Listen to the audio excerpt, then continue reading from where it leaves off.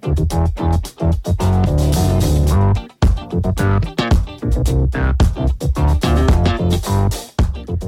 folks, and welcome to the Daily Ratings Podcast. It's a show where each week we sit down with Vincent Daly to get his thoughts on the latest movies he's been watching, both older films and new releases. And don't worry, there's no spoilers. Vince will give a brief review of the movie, share some thoughts, and of course, then rate the film. The daily ratings are always fair, honest, and most importantly, they're consistent. On today's show, Vince will be rating and reviewing When Harry Met Sally, directed by Rob Reiner, Memories of a Murder by Bong Joon-ho, Nobody by Ilya Neshuler, and newly released Belle, directed by Mamoru Hosoda, and Nightmare Alley by Guillermo del Toro. So stay tuned and enjoy the show.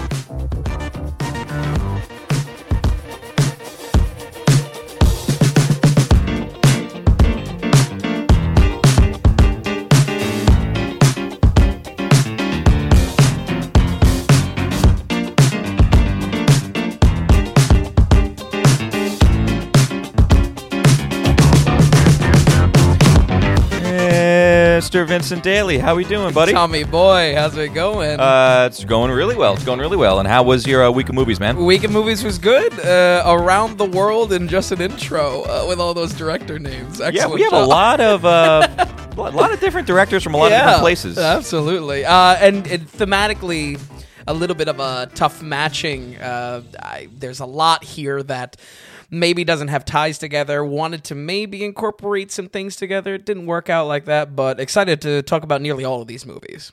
Yeah, definitely. And I think we might have some heavy hitters, too. Mm-hmm. With that being said, do we want to start? Sure, absolutely. And let's start with a very famous movie we have directed by Rob Reiner, When Harry Met Sally. Yes. Okay, so this movie, it was on my radar for... I honestly don't know why. I was trying to look back to one of my many lists, and I think this could have been on here because I was pretty hot on when we watched Misery not too long ago. Mm-hmm, yeah. And that, of course, was directed by Rob Reiner. Possibly this landed on my radar on one of my lists for the editing tricks. There's a lot of split-screen editing that I'll obviously talk about in just a little bit when we get into the review. But yeah, I nonetheless very happy to watch this film. Definitely a lead-in into some of the type of films that we're going to be watching in February, diving into some more vintage, some more rom-com stuff. So excited for that. Yeah, and I also think this is just a good one to get onto the site. To have the daily ratings, I think this is definitely a film that should be on there. A lot of people know it.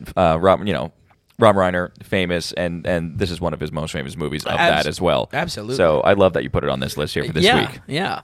This is, for folks at home, this is a movie where Billy Crystal and Meg Ryan are kind of met together in serendipitous circumstances. They go their separate ways, and overall we see their relationship both in friendship and romantically evolve over many, many years. It's in that evolution over time that I think this film really, it does a great job showing the evolution, and our characters, Billy Crystal and Meg Ryan, do a great job at showing that evolution in their roles as well. And that's where I think the cornerstone of where I'm coming back with this review, where does this separate itself from the pack of the many, many rom-coms out there? How does this separate itself from the pack, So you would definitely say that. I mean, they're just coming off as very believable characters. They look like they look believable, realistic in the real world, kind of like you can see that. The dialogue's super sharp. I like how they evolve as characters, specifically in their roles over time. Oh, so the way the characters were written was very good. Okay, in the story, many years pass over this, and both of them are creating development in their character. Okay, I gotcha. Sure, yeah, it's really good. Chemistry on screen, I would say it's a bit odd for a romance. It's kind of the point of the story, but when it comes to why this works, I think it works because there is really a breakneck pace to this dialogue, and both of our leads are really keeping up with this. Script is incredibly sharp. I think everyone is really on point with their delivery, especially Billy Crystal, that his style, his just normal way of speaking are a very high cadence. On this, it's just a perfect match because they're both in New York. They're both developing over the years in their own careers as well. So it's a really good match that they're able to both give it and take it as far as dialogue goes. Okay, sure, yeah. And really nice to see them always on screen. And it boils down to a very simple fact that if a rom-com is going to be about our two main leads, they are a delight to see on screen. So yeah, that's huge. It's right good there. stuff, yeah. I also enjoy the film for some cuts when it goes away from our main romance. Throughout the film, there will be real relationship interview segments of long-term sweethearts, high school relationships that have lasted for years and years and years. And the film cuts to that frequently. I enjoy it just because it breaks up things. I would have liked it maybe to be tied thematically with where our characters are on screen and maybe what story is called back to when. But it really nice stuff that is cut to because it's enjoyable seeing real life relationships and then diving into this story. It's a good pairing. Would you say where it worked in the film and you enjoyed seeing it, it just could have been more connected to the film in a better way? Like it did work, but maybe it could have worked even better. Yeah, I think out of the however many interviews in production of this, if you took the real interviews and then paired them thematically with what the characters are going through, depending on what stage or how many years have progressed in the story, I think there could have been some pairing where some of these they're very cute, but they just kind of come out of nowhere, and maybe it's a little distracting. But again, I'm not criticizing it too much because I did enjoy their inclusion. Right, in the film. it was a net positive for the film. Exactly. Yeah. I think it could have been used a little bit more strategically, and I'm not saying I'll alter what the real life relationships are talking about. Right. The stories that's really the best part about it. Just some more interesting pairing. So let's go ahead and talk about Billy Crystal a little bit. He is great in this. I think as far as his quick talking, his again, I really would describe it as breakneck pace to the dialogue. Really great. I think he's great specifically in this role because we see him as a provoker of Meg Ryan. He's always the prodder when it comes to trying to push her in certain ways and get her to react in certain ways, and it's a bit of the instigator, yeah, exactly. And I think to the character, the audience can actually care about him in this way for where his role evolves in the story, because again the story evolves in multiple years. I forget how many years. It's either 7, 8, or 11. I feel like I've watched a couple things that are blurred together, but it really good. Oddly enough, though, the standout is Meg Ryan. She is a powerhouse in like so this good. 80s and 90s time. Yeah. She's everywhere. Yeah. I mean, she's with Tom Hanks in so many movies, sure. and she's a powerhouse. Is the best way to describe her in this time. And I mean, if I had to put money or a coin flip on who I would have liked more going into this, I absolutely would have said Billy Crystal. Meg Ryan really is the best of this. That's awesome to hear. She takes this evolution over multiple years, and she really runs with that as far as her character evolving, how she reacts to situations, and obviously where the relationship goes. Okay, sure. That's friendship or romance. Just a really good standout, and I think as far as how she's killing the both comedic and dramatic elements, I have to say, I mean, she gets the credit for why I think this works as a rom-com that stands above the rest. Okay. If that makes sense. Yeah, no, absolutely, yeah. Back to my original note with some of the split-screen editing, I think, once again, I'm looking for where this stands above the rest, where in the massive catalog of romantic comedies that you could watch, it's kind of hard from a critical perspective to say, oh, well, I prefer this actor versus this, or I prefer where the romance goes with this. I think that's getting too in the weeds and that's not going to lead to consistent criticism on my part. Okay, sure. Where I'm going into this is looking into what type of visual storytelling is happening on screen? What are the gimmicks or what are the unique aspects to the film? And in this film specifically for When Harry Met Sally, we have these split screen sequences that visual comedy is being put forward. We see both characters in different places on screen, but acting at the same time and playing off each other. And it's very enjoyable to watch. I would say there's probably 2 to 3 main times that these sequences come up that characters will be, it's quite literally picture in picture. There is a split screen on the film, and where you have that dialing in of why I think it's so enjoyable is we are seeing both characters have a monologue-like environment or monologue platform to act and show the development of their roles. And they're both on screen at the same time and really going off of each other. These are almost, I believe, all happen over phone calls, which makes sense. But really, I think if that in combination with Meg Ryan's specific performance, I think the film itself really has some interesting sequences this way, and that's what, once again, where I'm dialing into why this stands above, the huge and what separates herd. it stands above and separates it. And if you have a good character writing, good actors to play those characters, and you have uniqueness in the film that can stand it apart, that's a very good recipe. Absolutely. I think with that, I'm coming into this very positive. Where it stands apart, I think there has to be some sort of visual flair and uniqueness when it comes to that, and I think this film definitely checks that box. These split scene sequences are really, some of the most entertaining parts of the film, and that's what leads me into, how does this film sell the story? These sequences, they sell a visual comedy, they sell a platform for our actors to really be in their own and show how the role is evolving and the story is evolving, and that results in a very, very warm score from me. We're going to go ahead and give When Harry Met Sally a 74. Oh, okay, 74. Very good score. I was almost maybe thinking you were going to give it higher. Yeah. What maybe say doesn't quite get into the 80s? Was it just the overall story? Was it just... I think it's a temperature for me that I say, wow, everyone's got to see this. You know what I mean? I think that's what is one of the biggest questions on my mind of whether it's cracking into the 80s or not. The must-watch ability of it, if you will. Right. Okay. Sure. Yeah. And that's where I think it falls short a little bit. And again, I think. Not that it's a huge criticism, but these cuts away to real life characters or real life relationships. Yeah. I think there could have been some thematic pairing, a little bit more strategic with that. Okay, but overall, very enjoyable. Exactly. Yeah. Exactly. Oh, fantastic! All right. Also, secret Christmas movie.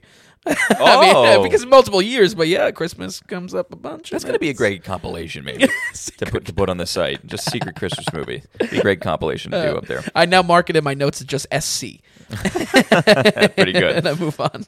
Awesome. 74. Harry Met Sally. All right, so we're going to keep on going here, and we're going to jump from 89 to 2003, and we're going to go with Memories of a Murder, and this is directed by, a very much... a rising star on the ratings. We're very much enjoying his films. This is Bong Joon-ho, who we know and most of the world knows from Parasite, and we also had previously reviewed... The Host.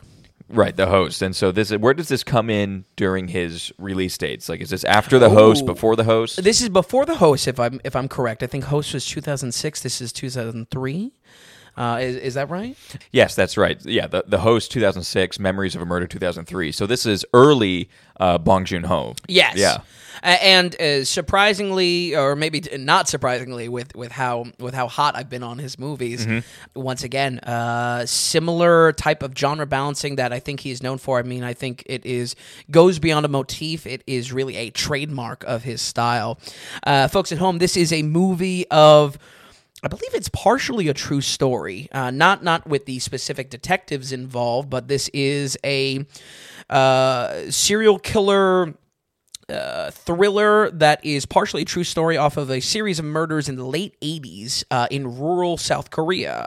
Very Zodiac-like for that reason. Ah, okay. And I'd be interested to see maybe just that early 2000s, maybe just, killer thrillers. Maybe it was just super It was hot. it was in the air. Yeah, Yeah, it was just in the something air. Interesting how things come around like that. But as the years progress in the story, I think it kind of blurs the lines of this is a story about the murders that Bong wants to tell to maybe being a little bit more of a critique of police at the time. Okay. And there's some interesting things that this film does. There's a lot of juggling act with all of his films, but one thing that I want to introduce as some of the opening notes with this, the rural setting here almost has a character in its own, and it casts our detectives in a very interesting light, sometimes as competent, and sometimes as brutal, out of touch, and almost self-sabotaging for that reason. I think that is probably the most interesting part about this film, because I honestly don't know the historical context of what South Korea was going through in late 80s to early 90s. But there seems to be a story that the film will cut away to show civil unrest. The film very much puts a spotlight on brutal detective methods throughout the whole film, and it's not necessarily a story, but there is an underlining that I think this film means something for South Koreans that I couldn't grab an appreciation for, but it's definitely up in the present. It's definitely present and coming across. Absolutely. Was it trying to get across an agenda, or trying to get across a point, basically, or highlight something that was going on in the country at the time? I think it's highlighting. I mean, the setting that's where it ties back to me calling the setting a character. Rural South Korea in the late 80s is pretty damn rural. You know what I mean? Right. This is I wouldn't go so far to say third world country, but this is small town. Yeah. Stuff. So where it ties into that, I think that is very intentional. I think that just plays into how the setting is defining our characters more than any other normal setting would. I think there's definitely some intention behind that. Once again, though, Bong's natural knack for comedy here is great. I mean, I am stunned with what he's able to do with telling a story and just having comedy infused with it, interweaved with it. And believe me, don't get me wrong, it is not like this is funny for an Asian film, or this is very a South Korean type of comedy. It's visual comedy. It's cross culture that way. Anyone could laugh at this because I think it is genuinely funny. This is what you love so much about Edgar Wright as well. Absolutely. He's so good at just visual comedy, where it doesn't matter what culture you're from or what film. Film is so different per country. Oh, for sure. It's great that you have this through line, and he's great at connecting with those audiences. Right. And maybe I'm hyper aware of it too, because comedy in Japanese films and some South Korean films can be so guarded. It can be such a barrier for Western audiences. Okay. In addition to the language, are you grasping how a line is delivered? Yes, or comedic timing. In a different just the fact that it's just the fact that it's lost in subtitles, and it's you are taken away out of a movie somewhat, and you're focused on something else that's not typical. It's not exactly the easiest thing to do. Exactly. But visual comedy, anyone can get behind it. Right. It's cross-cultural, and I think once again he hits the nail on the head with this. There is a running gag of a flying jump kick in these interrogation sequences, and where it goes with the film is, it's so good. He just has such a knack for it, and it's really something to see that it's present almost in every film. And I think as we revisit more, or not revisit, but as I dive into more of Bong's movies, I'm just so ecstatic to see if it keeps up across the board. Is it truly his trademark? Okay, yeah. Of this balance. I love that the DNA is there even back in 2000. Like we were surprised. You were surprised to seeing The Host in 2006. Yeah. How much of Parasite, the best parts about Parasite are in The Host. Yep. And it's even 3 years earlier than that, which is very cool. And maybe that's just him refining it over years and really dialing it in, but it's absolutely there. So it cross off that box. That is 100% here. Let's talk about some of the performances. A usual, I would say, almost his go-to actor, Kang Ho Song, is incredible. This is the dad from Parasite, in case you don't know, and hard to keep track of some of these actors, of course.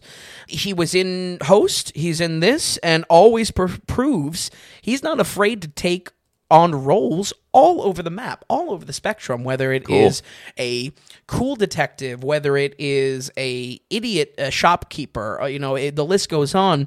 I would almost compare this to, I mean, this is kind of top of mind just because we're coming off of last week, but almost like a Philip Seymour Hoffman, that there's no barrier to the type of roles that he's taking. It's not that it's lack of pride, it's more so he's excited to take on different things. And once again, we see with Kang Ho Song a great performance here. Really entertaining. Wow, that's awesome. The balance, I mean, if the balance between seriousness and comedy is going to lie with anywhere and be sold by any one actor, it's absolutely with him. So, and I think he's probably the keystone of a lot of Bong's movies. So that's cool, and it's again, that's a 14-year gap that he's doing these movies with him and everything like that, and just the fact that he's so good on just that. I mean, that's great to see. Yeah, that's great to see. Absolutely.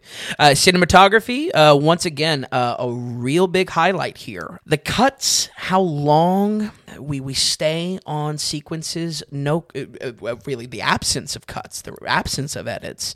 Really, if there is a single reason why this movie should be on your watch list, it is how big crowds are presented. It is how busy scenes are presented. I don't know if it's just because I've been watching a good amount of modern film, but there are so many fast edits in films nowadays, and I like when that's appropriate. I like that when that's, of course, visual storytelling and has an importance to the film itself. Yeah, of course. Man, what he decides to just keep the camera hanging on is so entertaining, and really some phenomenal framing, blocking. This is really top notch. One scene in particular is a nightclub that he takes from a very simple argument. You would say almost like a filler, something you get up to go to the bathroom with, and not only is this camera work characterizing our two main actors on screen and showing in visual storytelling the distance they have in their positions, but as the scene comes to a close, we zoom back in, and as his trademark comedy kind of comes into play, diffuses the situation, and we see the frame get closer and closer, bringing our characters together. Really some amazing stuff, and to see this happen in one of his first works of 2003, I mean, yeah, hats off. Really top-notch stuff. Yeah, that's awesome. And then you said also with the cinematography, too, as far as like, you mentioned the Zodiac earlier. Did it have that darker undertone? Was every shot kind of had that bluish or just kind of that darker tone to it? Like, did it have that, did it encapsulate that feel? You know what I mean? Darker in subject matter. And that leads me to really my main criticism with it. Okay. But as far as cinematography, did it have that feel, that look to it, or no? Yes. And I think that's, again, sold by, I mean, this is out in the boons of South Korea. Right. This is out there and really underdeveloped. So there is a paleness to color composition on screen. Definitely kind of selling the age of being late 90s, late 80s. And I think to your point with that, some of the through line there, it does play into the fact that this story of this police work, these detectives, they're understaffed. They're maybe not trained properly because of the rural setting. Interesting. And I think that plays into some sort of commentary of not civil unrest, but I don't know the history at the time, and that's why I think with the enjoyment comes into play, that this is a partially true story, fictional characters. Obviously, he's creating this fictional, these characters of the detectives and whatnot. So, but where I want to wrap up is related to the biggest aspect of the thriller of this. What is happening with the drama and the sometimes the horrific things that our detectives are faced with. I think if there's one aspect to hold back this film from truly great, is that the comedy meshes, the genre balancing act, what I've talked about with all his films. Sure. It's probably at its weakest here, because it's not that the comedy doesn't work. It's not that the thriller of this, very heavy topics of murder, rape, the actual serial killer aspects of this, both are good independently. But when something is matched together with comedy, it's tough. It's probably at its weakest of the films that I've seen so far, because even with The Host, you have this family comedy being paired against a monster horror, which isn't, it's drastic, but it can make that act. We're flipping from one side being comedic detectives, ragtag detectives, and then a very serious, no less real murder, rape, thriller plot. And it's a little bit jarring for that reason. Yeah, so it's hard to put your finger on this film when you're watching it. Interesting. So, but it's funny that it's done well, but the balancing of it, or like melding those two together, it's just like so difficult to actually make it right. Exactly. Both are done independently very well. Both sides of the coin, they stand on their own. Right. It's when they come together, and especially the scenes that both are juggled. It doesn't quite hit. It doesn't quite hit just because, the stakes on the thriller side are just so serious. Yeah, we're talking about, some serious stuff here, no less real events. So it always left me kind of in an interesting spot with it, that was I was almost questioning myself, was supposed to be taking this comedically? Was I supposed to look at a specific cue or maybe an interaction between characters, how I think it was comedic, but it made me question in between. Maybe that's the brilliance of an early film like this, that he's just figuring that out, and he doesn't maybe know quite the balancing act, but I think more than any other film that I've seen from him so far, it's a tough balance because of the severity of the two directions that's going. Does that make sense? Of course, absolutely. So that's what I think really my main critique here. It's not that the genre mashing doesn't work. It's just that this one is pretty severe, and the distance between the two is sometimes a little bit disorienting. That on top of maybe some language barrier, I think that's where I'm coming at, that prevents this movie from really being great. Nonetheless, this is a very good movie. Following through on having these trademarks of Bong be present so early in his works, and not only that, just a phenomenal, entertaining movie with some sharp cinematography work. We're going to go ahead and give Memories of Murder a 76. 76, a great score. Clock slower than Host. Definitely clock slower than Parasite, but still solid. It's still solid, and his DNA is right there. Wow, it's great. It's great that we found this too. You know what I mean? Yeah. I'm so great that Parasite brought this guy to light, especially like in more Western market. That's great to see. And the acting is just like, man, that's the biggest thing I'm looking forward to now, because now that I have this through line with watching his work, I'm just excited to see the actors that he grabs again and again, and seeing how he pushes them as a director. Yeah, no, absolutely. It's going to be great to see him keep going. Okay, with that, let's keep going ourselves here, and we're going to go with a movie that came out in 2021, earlier 2021, and we have Bob Odenkirk in a unique role, but it's Nobody. Yes. Okay. So Nobody, had to let the hype die down on this one. I am a big fan of the director here. I'm not going to even bother. We got through one pronunciation of the name. Ilya Naishuller. There we go. A big fan of him from his first film, Hardcore Henry, which was not exactly the best critical movie, but such a good watch with the boys, such a, something you put on and it's just entertaining to watch all the action on screen. So I was really, really excited for this film, but I had to let the hype die down. I had to let it cool off. Yeah, you were, I saw this before you. Yes. I did not see it in theaters. I mean, was it in theaters? Yeah, I think so. Barely, but yeah, just because that was more peak kind of pandemic a little bit. March, yeah. Yeah, I was a little bit more excited. You definitely had your walls up a little bit of it, because it was just like, I think everyone was so excited to see Bob Odenkirk in a role like this. Everyone's still in just like such a John Wick kind of like hype. You know what I mean? Yeah. So yeah, it's kind of funny that you took your time. I'm glad you got to it though. Yeah, and HBO Max. Sponsored but not sponsored. Right. Easy watch. But I would describe this for folks at home. I mean, this is a movie that elevator pitch here is really dad John Wick. And this goes beyond the style and motifs that we have in the film, because the same writer, Derek Kolstad, is the same writer of the John Wick series. Yeah. I think this plays a little bit more negative for me because it's a little bit been there, done that. And I think as I'll kind of bring it home, I don't see much reason to recommend this movie over a John Wick 1. And it leaves me a little bit difficult of where this is positioned in between. So, well, my thing is, I mean, you don't want to just hand the torch of this kind of new genre of gung fu over to Keanu Reeves and John Wick, right? I mean, if you explore, if you want to branch, because you're a big fan of gung fu. Yeah. And I am as well, and more and more Absolutely. people are catching on. You want the genre to kind of thrive a little bit. Don't you want to see more and more? Or is it just like, are you saying like the story itself is just like too close? The story's just a little bit too close. Okay, And, I see. All right. I mean, even to the point, I don't think it's a huge spoiler, but like he has like gold in his basement and whatnot. There's almost like too much of like, wow, this is really, they're dealing with Russians as the antagonists or as the thugs.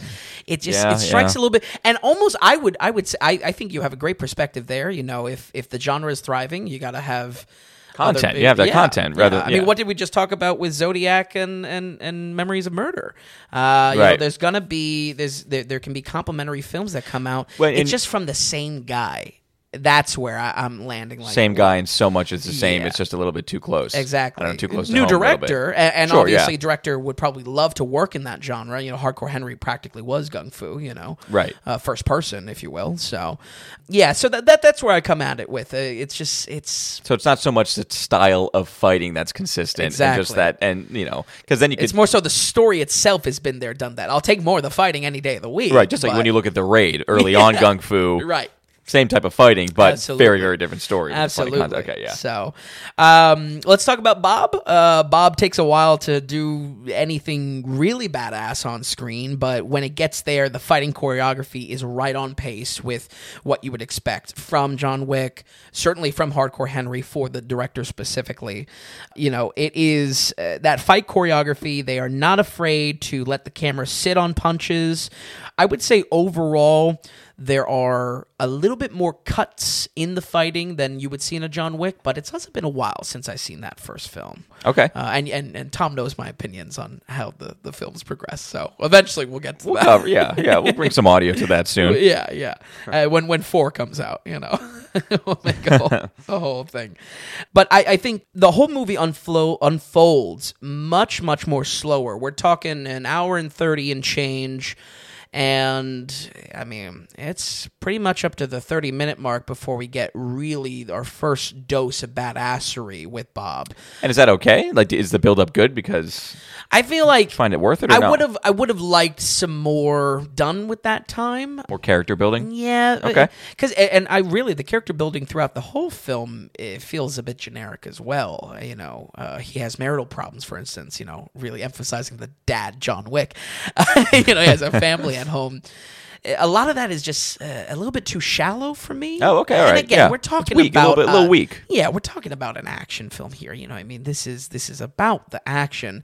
Yeah. If anything, let's tie that into, well, if it's about the action, well, we're waiting, some time until we get involved into anything serious, Yeah, for sure. Like I said, though, fights are solid. They are creative. They're showing. Actually, let me circle back a second. Let me dial this back to Bob's performance. I'm looking at here. I think if this movie is going to stand apart from a John Wick, it's probably going to stand apart on its more humorous segments, which is not a lot, but I think where Bob shines for me is when a little bit of awkward interactions or comedic flashbacks. There's one in particular in the film. It works for me a little bit better when he's being comedic on screen because he really is funny. His line delivery, it's straight face, but it's clearly a funny sequence. That's where his performance really shines. And again, that is my argument. If you are in love with John Wick, or maybe specifically if you have not dived to any of these movies, how does this movie exist in the same ecosystem? I think it's more comedic elements and more of its slow burn elements. Does that make sense? Yeah, absolutely. Yep. Yeah. So let's talk about some of the fight work, though. I mean, I think it is very very solid, very creative. If there is a mark of this director pairing up with this writer, it is going to be in the more creative, kind of homemade type of action, homemade props to it. There's a lot of ragtag kind of pipe nail bomb work, and really enjoyable for that reason. Very reminiscent of a hardcore Henry, which I like to see. And I think the best part about it is Bob is not invincible on screen. He gets his ass kicked quite a bit in this, and shows that he's more vulnerable. Yeah, and there's some separation there from John Wick as well. Is a little bit more invincible, kind of. Exactly. Yeah. Where John Wick is with Keanu, it's the stakes are there, but it's all gun based. This is all fight based, much more type of beat up scenarios. Okay, using the surroundings, kind of. Exactly. Yeah. I think for that reason, Bob takes a lot more hits, and I think that helps distinguish this from what I've been comparing it to so far. How it's sold is that he's not invincible, where on the other hand, there's who's gonna argue with John Wick shooting headshots everywhere. So the edits and the cuts, they are very well done. I would say if there is an enjoyment to that first half before we get really, really into the action, I think that is where some of the best cuts are, because there is some visual comedy being flared in there, and it keeps it very snappy, keeps it well paced. Okay, I wasn't really bored to tears, even though we're not in action just yet.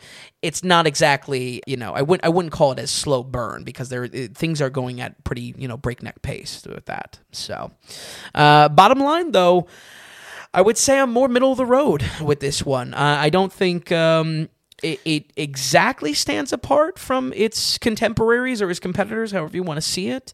I'm not super hot on the writer kind of making the same kind of storyline, making the same type of, It doesn't sound like you're very excited by it. Yeah. And it could be good, like you said from the beginning, been there, done that a little bit. Mm-hmm. And, a little things are different here or there, which is nice. Mm-hmm. But overall, it's like, okay, yeah.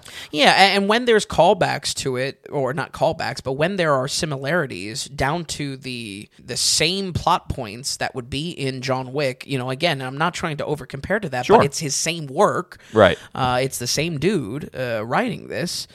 I think that's for me. I'm not excited by that on screen. It's almost a disappointment to say, "Oh, okay, we're using the same thing again." Right. No, definitely. It was more of a disappointment to it, and that's where I'm coming middle of the road.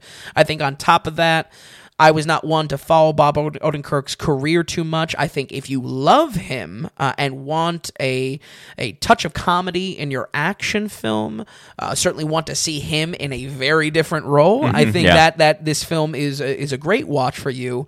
I think other than that, we're going to go ahead and give Nobody a 61. Oh, a 61 score though. I mean, that's still a good movie. You're still in there in a good movie, mm-hmm. And I guess. You made a good caveat where if it's specific to you, it'll be mm-hmm. go see it and everything like that. Yeah, mm-hmm. I mean, I was definitely interested to see Bob Odenkirk, I think he played the character well. Yeah, you know absolutely. What I mean? Like he actually did a good job at everything. And the fight choreography. I mean, this is him on screen. You know what I mean? Right? Yeah, no, for sure. Yeah, so. I think for some, maybe those Bob Odenkirk fans, whether it's Better Call Saul or whatever, I think this could be their John Wick, especially if they haven't seen the original of it. But overall, in that genre, if you're looking for that mm-hmm. or gung fu kind of movie, mm-hmm. there's better out there. I think so, yeah. And that's where I kind of land a little bit more middle of the road. Certainly a good movie, though, and that's where I think it cracks 60 for sure. Okay, yeah, absolutely. Awesome, Vin. So we're going to take some time here. Those were 3 previously released films before we get to our next 2. This is where we're going to take our time, and we're just going to do our producer segment. We want to let you all know that, we don't think of you as listeners. Vin and I host the show, and you all are producers of this show, and you can become an official, actual credit producer if you go to thedailyratings.com. You go to the donations tab, and whatever amount of value that you want to go ahead and kick back to us monetarily, we really appreciate it, and that's what gets you that producership for the show. You can write a note along in with your donation. We'll read it during the show. We'll give you a shout-out. And if you want to be anonymous, say you want to be anonymous, and it's kind of building a dialogue with you guys and everything like that. And we all you who help produce, the daily ratings. We just thank you so much. We've been saying, you're the most beautiful people because you really are. We want to stay away from, reading ads constantly that you guys are going to be skipping forward. And, this gives us a direct line to you to have that communication back and forth. It's very meaningful. And we appreciate it. It's thedailyratings.com. Again, go to the donations tab, and we appreciate it. It's what keeps us going. It does take a lot of time and a little bit of money to do this. So anything that you can be $1 if you want. And it's value for value. We want to, if this is a ratings guide, is this a tool to save you some time or tell you where you should be watching?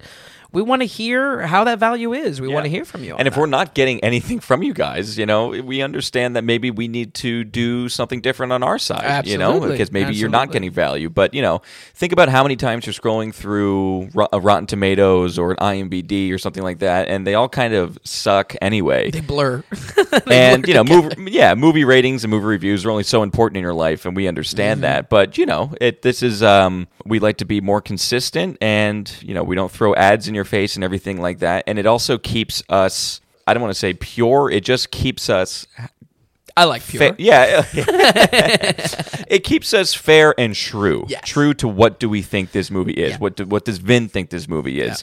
What we talked about recently with Don't Look Up was something fishy happened where the critics gushing reviews in the beginning, and then up until 2 or 3 weeks after, and then the critic reviews finally got bad.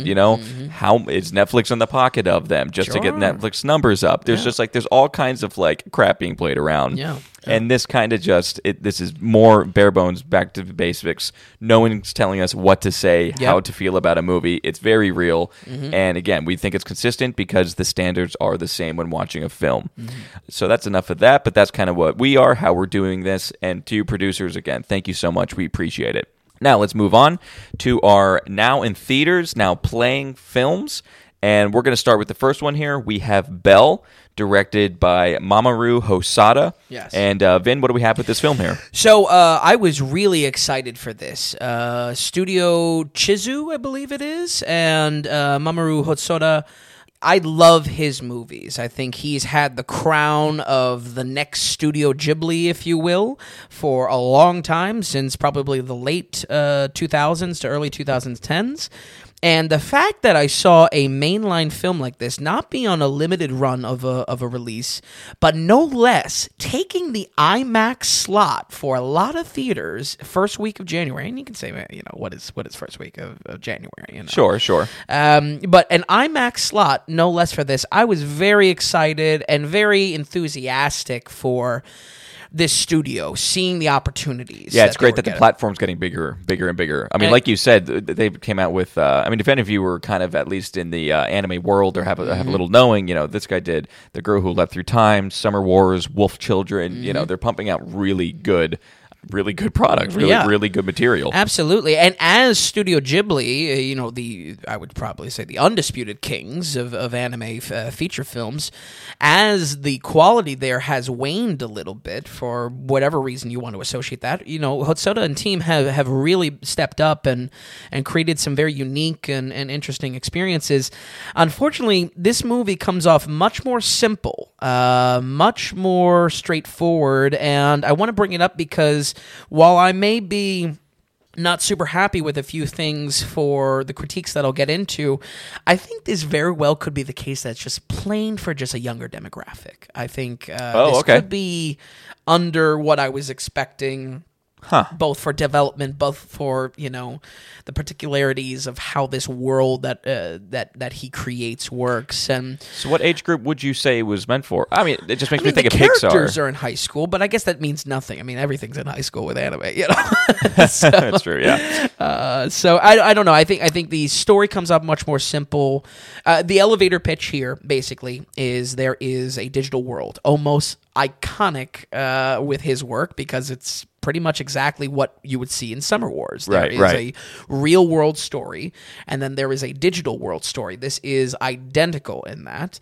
Part of what I am kind of blah on is that unlike Summer Wars and unlike some of his other works or the studio's other works, it lacks an evolution, it lacks a depth to that digital world, and it's just taken so kind of straight-faced, and what it really boils down to is an anime Beauty and the Beast. That really is what this story boils down to, and that's where this younger demographic thing is coming up in my mind. You know? It's interesting, though, because like compared to a Pixar where, kids and adults can watch those and love them for different reasons. I mean, old Disney and things like that, original Beauty and Beast, it's absolute love there for a kid and for an adult. Where's the separation there? Where was it lacking where it's not necessarily meant for adults? Or where was it lacking for you where you had that separation there? You know what I mean? It's definitely in the digital world side of it. You look at Summer Wars where there are economic implications to the world of what's going on with that. None of that care is put into the digital world. It's quite literally just we have a real world rom-dram,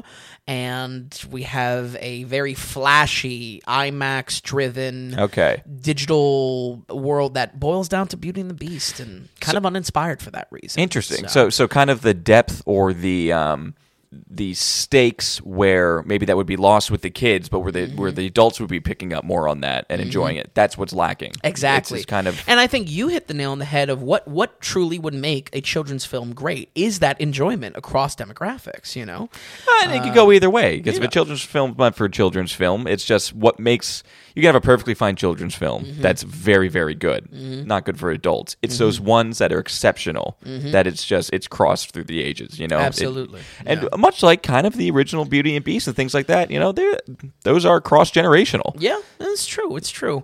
I don't know. I think my expectations kind of shot me in the foot here because I was seeing this big release, excited for anything that comes out of that studio as far as work. But, that's where I'll get into some of the criticism. Like I said, this movie is split down the middle, folks, for a real-world story following, I believe, a character named Suzu. Typical anime, high school romance, awkward type of comedy. The comedy works. I think it's a little bland in parts, but, who am I to judge with that type of stuff? I think the comedy is the best part about it because there is some very fun interactions between our characters, and I think that's what really sells that side of the story, the real-world plot of it. It feels like it's done many times before. Not that that's bad, but kind of been there, done that, which maybe is a little bit of a theme emerging in this episode. I will say the animation itself is obviously gorgeous in this real world segment, and it's a highlight for me because there is so much an abundance of CGI in the digital world. I bet. It's just like, it's not what I'm watching anime for. Get the CGI out of my anime. It's weird to say, kind of. But yeah. It's not what I'm watching it for, and boy, if I could have an IMAX experience of something like Summer Wars, where the digital world is just as animated as the real world. Sure. I was really hoping for that. Of course, I was expecting some CGI, and obviously digital editing is in the production of anime by these days, but it was just... it's overkill, saturated. Yeah, a highlight of the real-world plot, definitely a negative of that digital world plot, and let's go ahead and jump into that a little bit. Like I said, the story boils down to a very surface level Beauty and the Beast. It's almost there for...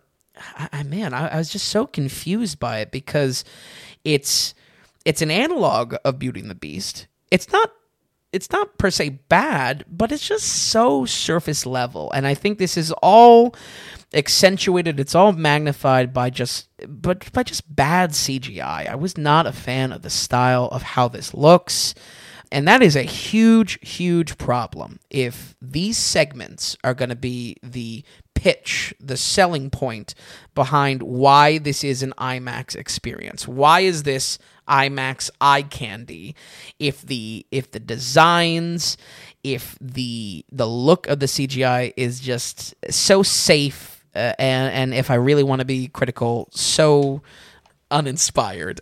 It's kind of a shame because, and it's exactly what you summed it up in the very beginning, where it just kind of fell flat. Like it just, and I wonder what the cause of that was. This is an IMAX experience. There, you know what I mean? So was the story there, and the anime, and just other things fell, or just like it? And I believe me, I I can have no story if the anime is gorgeous. You know what I mean? Oh, I would say a lot of anime features have nonsensical story, but it's a visual feast.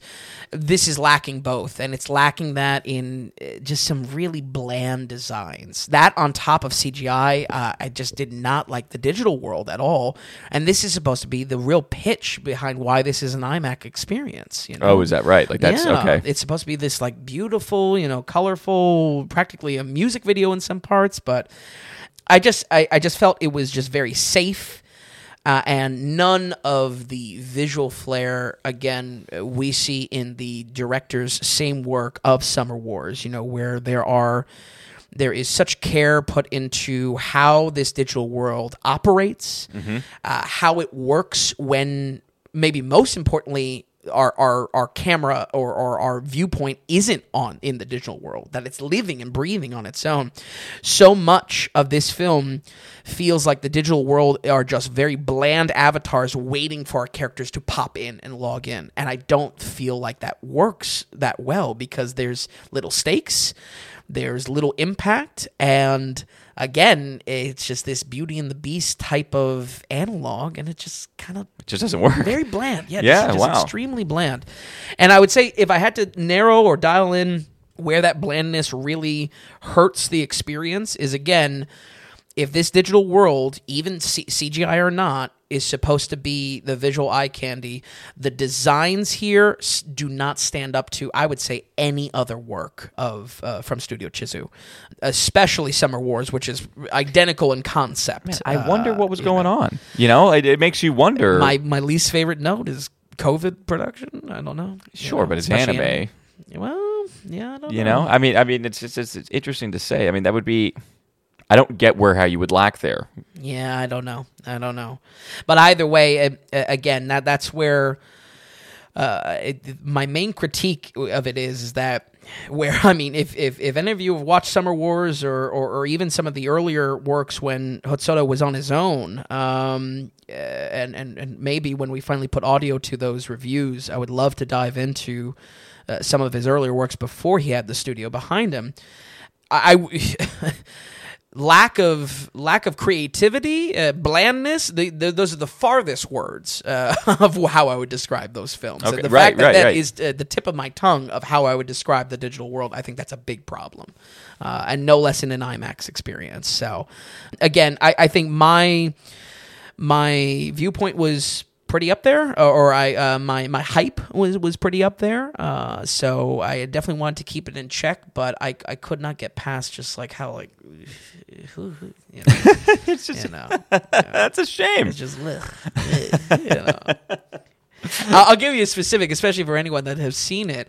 There's like a police force. There's like a basically they have to stop the love of Beauty and the Beast in this, and they're just like bad Power Rangers. Like, it's not anything even unique. Where you go to Summer Wars and like there's a mix of Buddhism in the visuals, and there's like a spiritual element, there's economics, and it's bland, very bland. It fell short is what it sounds like, big time. Exactly. Exactly. But bottom line, I find it confusing. I find it very confusing, I should say, of how the digital world plays into this story, the type of story that's being played, and how much just a missed opportunity a story like this in 2022.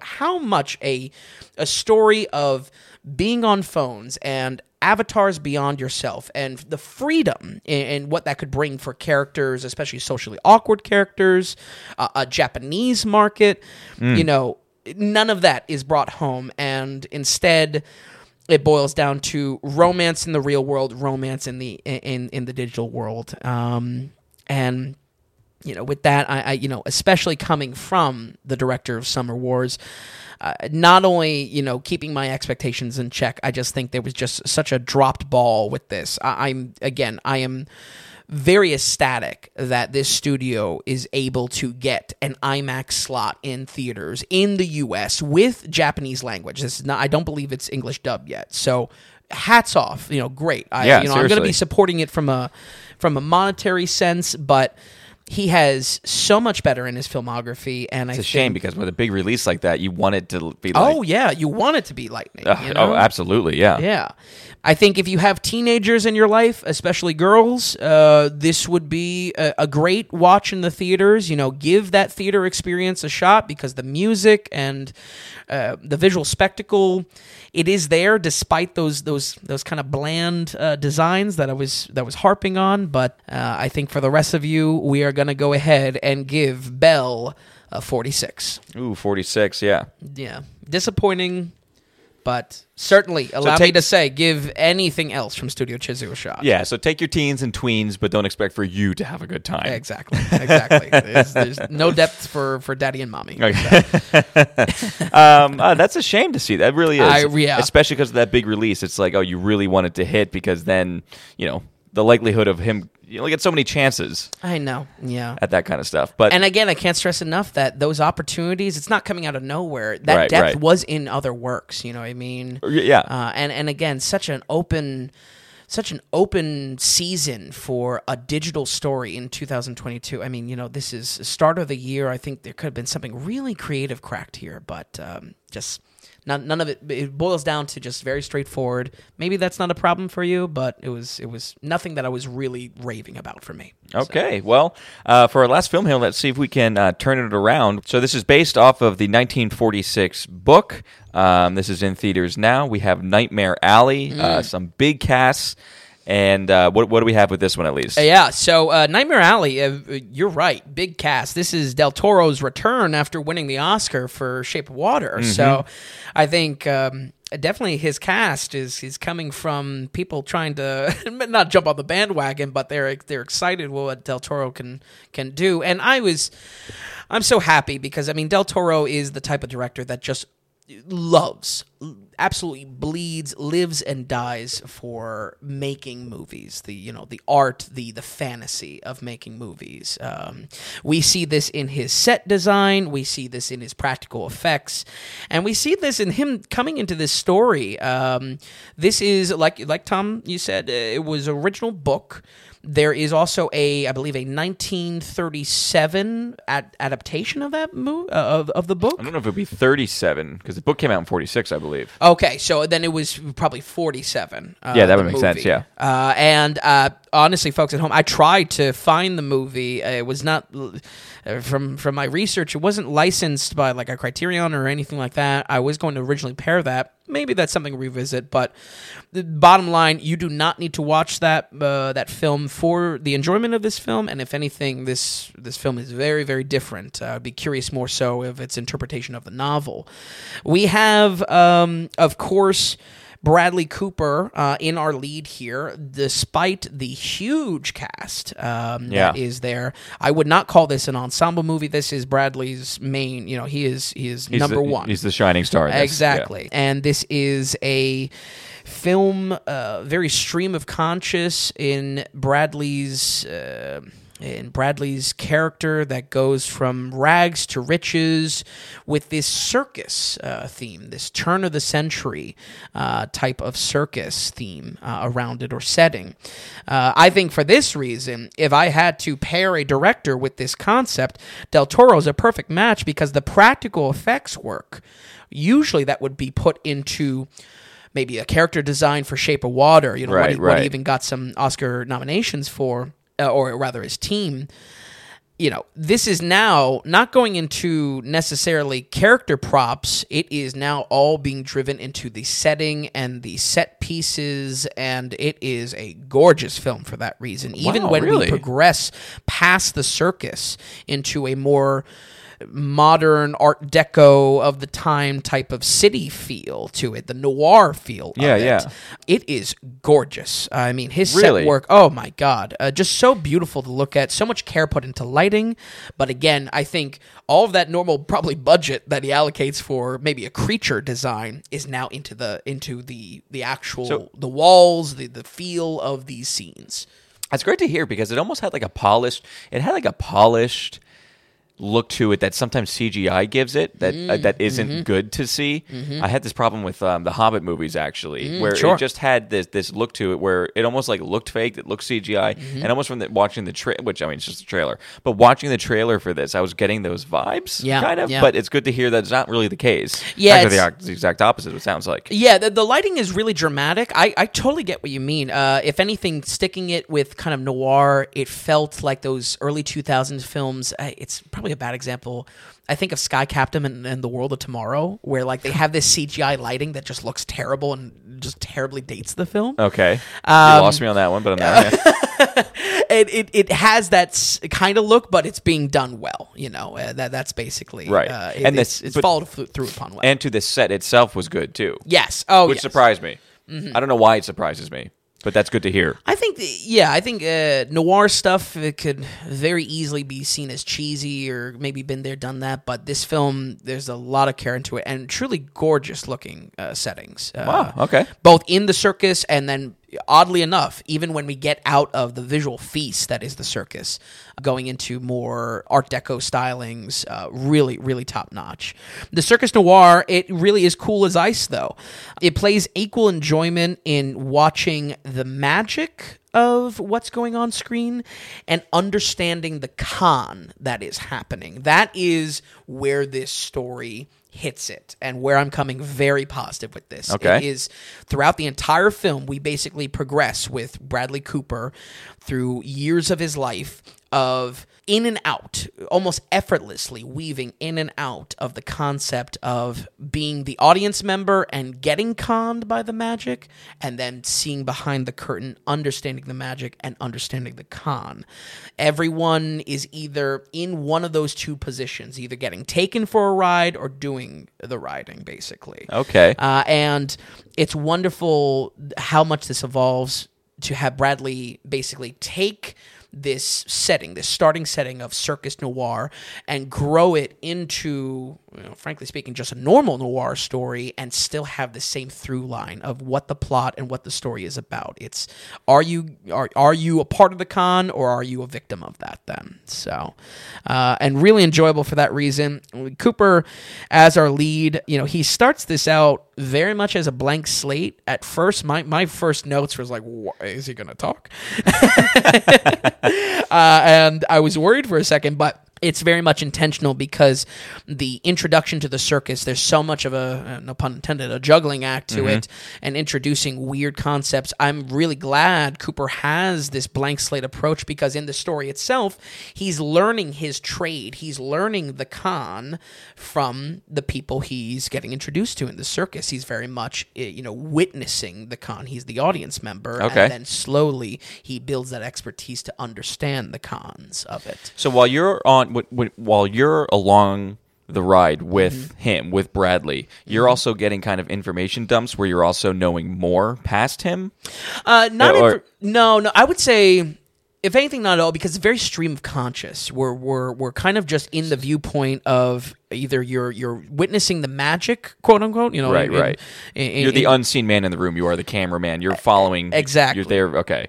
And you're following him as well when he finally understands what's actually going on behind scenes. I see, okay. How are they actually selling the magic? Okay, you're really along the ride with him. Then. Exactly. Yeah, you're following Bradley through this film big time. Yeah. Knowing some of Del Toro's work, I was expecting this to have a magical realism to it and actually have some sort of magic. But I think why this film is so great is that it never breaks from that all magic is a con, basically. And the enjoyment of that is so equal, because we're through Cooper's eyes, we get to experience a lot of the time what the audience was experiencing. So the brevity, the excitement to that on screen, and then there is always a return to enjoying it, of understanding what's actually going on, what's happening behind the scenes of how this actually works in real time. And very enjoyable for those two reasons, because you get to enjoy both sides. Yeah, it's funny. Yeah, you're revisiting it, but it's not a bore. It's actually engaging still. Exactly. That's very cool. And it's good that it keeps, how's the pacing? Like, it's 2.5 hours It is a long one, yes. But is it worth it. Like being there with Bradley and watching the character develop and him learning and then you learning and you revisiting things and finding new stuff out. Like it's a good ride to be on. It is absolutely worth your time. That's good to hear. The full 2 hours and 30 because again, it's just able to explain the story is able to convey that sometimes you are either witnessing the magic or you are the con man here behind the magic. And that through line, it's pretty cool. Not only has a palatability and excitement to see on screen, the fact that ties in through the entire film and really is the arc for our characters. Sometimes you're taken for a ride, sometimes you're doing the ride. That is where this movie is, excels from, wow, this is really solid, to something great. I really enjoyed it for that reason. And if anything, Tom, you know me, folks at home, if you've been listening, it has been a minute since I praised any movie for its length. So the fact that a meaty 2 hour and 30 film, I think is absolutely worth every minute on screen. It's a big deal. That's a big deal. Now, Paul Thomas Anderson did really well last week. True, very true. You know what I mean? But yeah, it's been few and far between. Few and far. Absolutely. When you hit that 2.5 hour mark, you best have a good reason why. Going back a little bit to Cooper, again, it starts as a blank slate, but I love how the carny life really forms him. And then when we finally get to the second half and him blossoming out in his own career, I think it's really great to watch because it's callbacks, but callbacks with substance to the lessons characters have taught him through the many characters in the carny side of this story. I think the length for that reason is a bit much because you're seeing a big arc, an evolution of what the lives of these characters become. But it really, as long as you like the pitch that is made within the first 20 to 30 minutes, you're going to be locked in for the rest of the movie. And I certainly was locked in for the rest of the movie with how much it delivers a great arc for Cooper as our lead, and really great stuff. Okay, all right.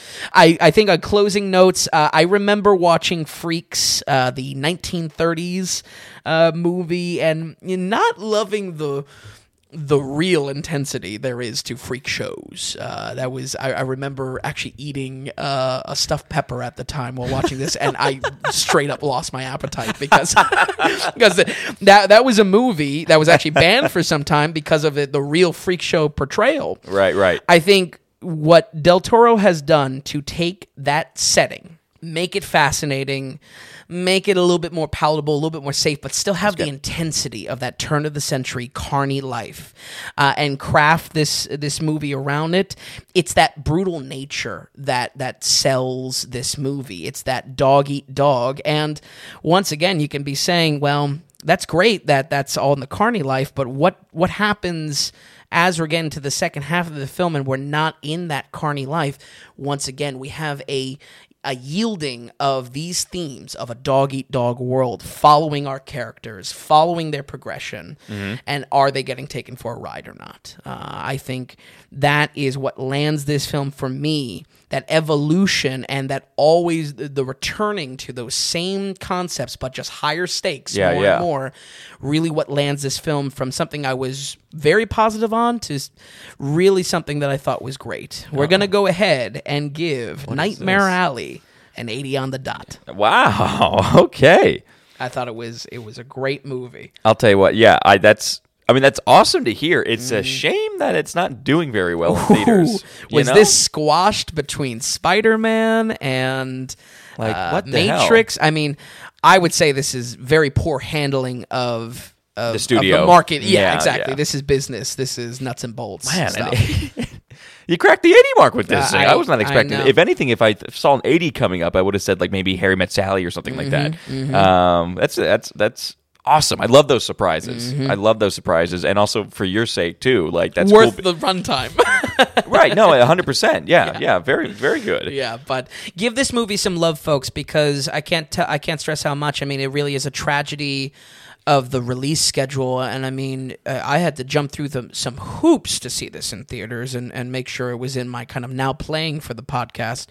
Undoubtedly, by the time this gets released, when this is something that you can watch through streaming or at home, give it a chance. It is worth the runtime. Do not be scared by it, and be enthralled with the magic that really happens on screen. Wow, that's awesome to hear. It's a great finish to this podcast as well. Nightmare Alley, really good at an 80%. Mm-hmm. Vin, is there anything else you'd like to add, or are we rolling credits here? I think we are good to go. Okay. Well, Vin, we thank you for stopping by, and for folks, we're just going to run things down one more time here. We have When Harry Met Sally with a 74%, Memories of a Murder with a 76%, Nobody with a 62%, Belle with a 46%, and Nightmare Alley with an 80%. We thank you so much, folks, for stopping by and giving us a listen, and we will see you next week on the Daily Ratings Podcast.